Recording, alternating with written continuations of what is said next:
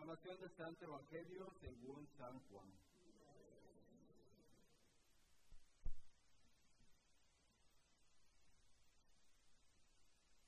Al anochecer del día de la resurrección, estando cerradas las puertas de la casa donde se hallaban los discípulos, por miedo a los judíos, se presentó Jesús en medio de ellos y les dijo: la paz esté con ustedes.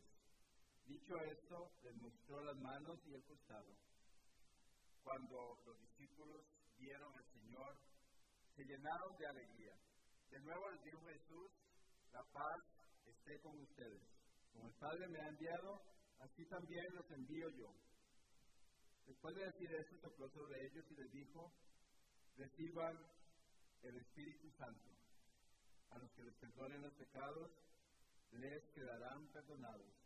Y a los que no se los perdonen, les quedarán sin perdonar. Palabra del Señor.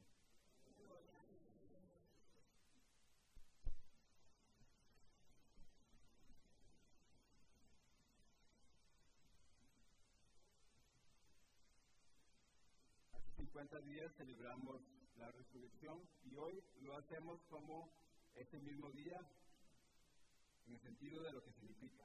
Para la Iglesia, el día de la resurrección y la semana pasada y hoy es una sola celebración o un solo sentido. Nada más que la Iglesia quiere enfatizar en lo que significa, en lo que debe significar, en lo que debe ser para nosotros la resurrección. Entonces, por eso cerramos el tiempo de Pascua con el recuerdo de la venida del Espíritu Santo. ¿Cuándo llegó el Espíritu Santo? En aquel momento cuando Jesús estaba, ¿cuándo llegó el Espíritu Santo? ¿Se acuerdan ustedes? ¿Ah? ¿Cuándo llegó? Cuando resucitó Jesús, ¿verdad? Resucitó y se fue al cielo. Y ahí vino el Espíritu Santo porque no nos podía dejar solos. Ya había dicho que el Consolador, el que nos iba a cuidar, iba a estar con nosotros siempre. Entonces, no debemos tener miedo de lo que podamos pensar hacer en la iglesia, porque hay gente que le da miedo, ¿verdad? Le da miedo pasar a leer, le da miedo pasar a dar la comunión, le da miedo siembrar las canillas porque ponen ahí al frente a hacer algo. Entonces, si el Espíritu Santo está con nosotros, pues no vamos a hablar nosotros. Va a hablar el Espíritu de Dios. ¿Ustedes creen eso? Unos cuantos creen eso. Los demás no hablan, entonces no hablan, el Espíritu no habla tampoco. No, y así es, si no hablamos, el Espíritu no habla, porque es acción de nosotros. Pues la lectura segunda, me parece, la primera, decía que es lo que hagamos nosotros, lo que va a producir el efecto del Espíritu Santo en la iglesia, en nuestro medio, es lo que hagamos nosotros. O sea, que el Espíritu de cada una y cada uno va a surgir porque usted lo haga trabajar, lo haga compartir con los demás. Eso fue lo que hicieron los discípulos después de recibir el Espíritu Santo. Se dedicaron a predicar, se dedicaron a curar a los enfermos, se dedicaron a bautizar, porque estaban empoderados por el Espíritu Santo, se sintieron ya llenos de fortaleza en medio de la situación y aunque estaban perseguidos, se fueron a predicar la buena nueva. Entonces, es igual para nosotros, es el mismo mandato, la misma indicación para nosotros. Ustedes no se hagan que con ustedes no es con todos nosotros. Es eso porque cuando necesitamos, sí pedimos, ¿verdad? Corremos. Entonces, debemos compartir cuando no estamos necesitados y aunque estemos necesitados, debemos de compartir también. Y se comparte lo que el Espíritu Santo ha dejado a nosotros, que son los dones. ¿Ustedes saben cuáles son los dones del Espíritu Santo? ¿Sí? ¿Cuáles son? Sabiduría, ¿qué más? A ver, no, paciencia no pidan paciencia. No pidan paciencia. Una señora una vez me dijo: padre, yo no pido más paciencia.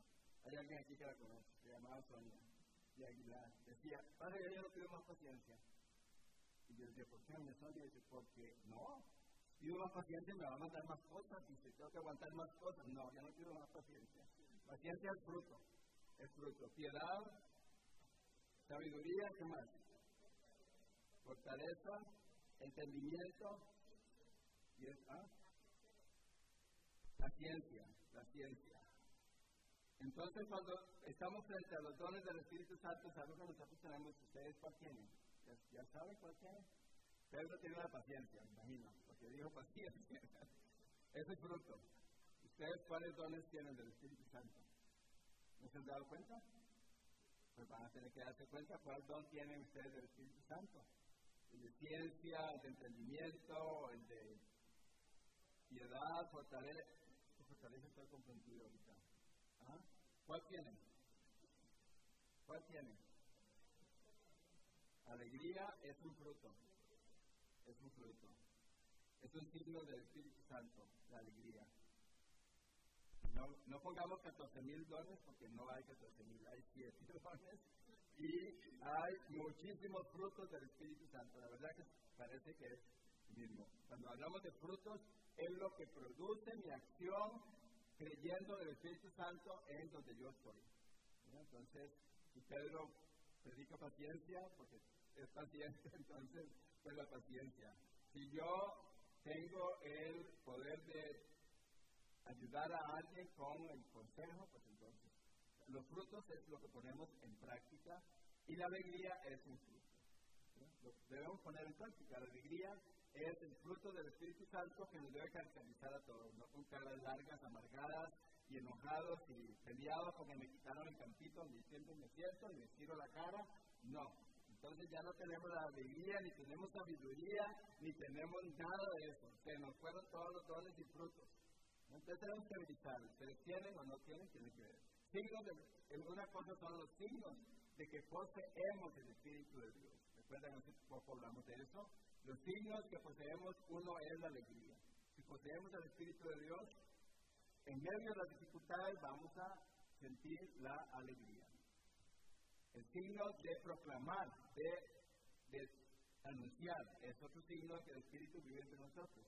Proclamar, cuando la gente quiere ayudar, quiere enseñar catequesis, eso es, o visitar a otros que están enfermos, hablar con ellos, eso es parte de la proclamación.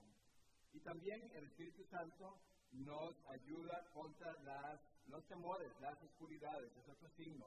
Las personas que se empoderan con el Espíritu Santo y basados en eso, tratan de vencer sus miedos, sus debilidades, sus situaciones difíciles. Es empoderarse con la gracia del Espíritu Santo. Y también es, ya lo dijeron ustedes, la alegría, y también es el poder amar a los demás. El amor es uno de los frutos uno de los signos del Espíritu Santo. Cuando nosotros estamos hablando de esto, a nosotros nos toca vivir Pentecostés siempre. Hay una canción que dice que siempre es Pentecostés, siempre. Siempre es Pentecostés. Aquí no la cantamos, pero esa es una canción, me parece que están predicando.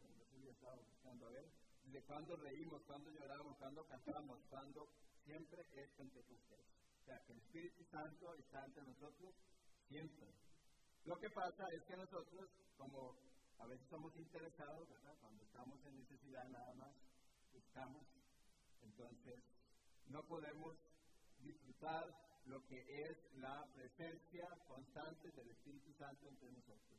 Si todos los días somos conscientes de que el Espíritu de Dios amanece en mí y se duerme conmigo y que nunca se va, nuestra vida y nuestra visión de la vida, aunque tengamos dificultades, va a cambiar. Cada día, hoy recibieron el Espíritu Santo o no. Claro, cuando nos levantamos, si no se bañaron no importa, ¿verdad? Igual lo recibieron, ¿verdad? Porque están vivos. Es cuando recibimos la vida, cuando respiramos. ¿Ustedes no se dan cuenta cuando respiramos?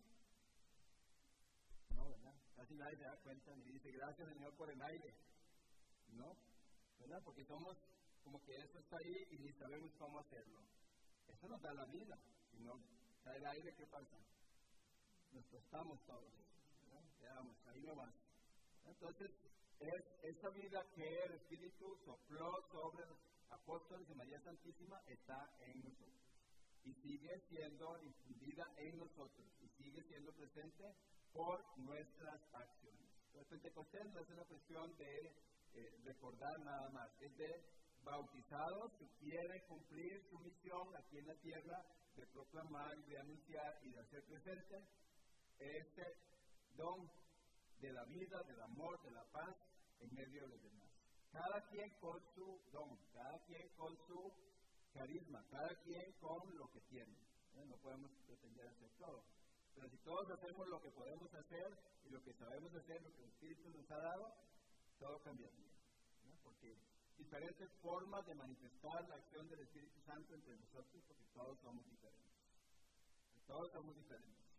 Entonces tenemos que recordar eso. Yo tengo esa gracia, yo tengo que transmitirla, yo tengo que compartirla, yo tengo que distribuirla y proclamarla. Esa es mi tarea. No dije, esa es la tarea de fulano, o del padre, o no, esta es la tarea de cada bautizado. ¿O no recibieron ustedes el Espíritu Santo? Además dicen que sí, no. Recibimos el Espíritu Santo de Dios en el bautismo, recibimos el Espíritu Santo en la confirmación y recibimos el Espíritu Santo cuando se ordenan a un sacerdote. Y en el sacramento de la reconciliación renovamos la gracia del Espíritu Santo que ya tenemos.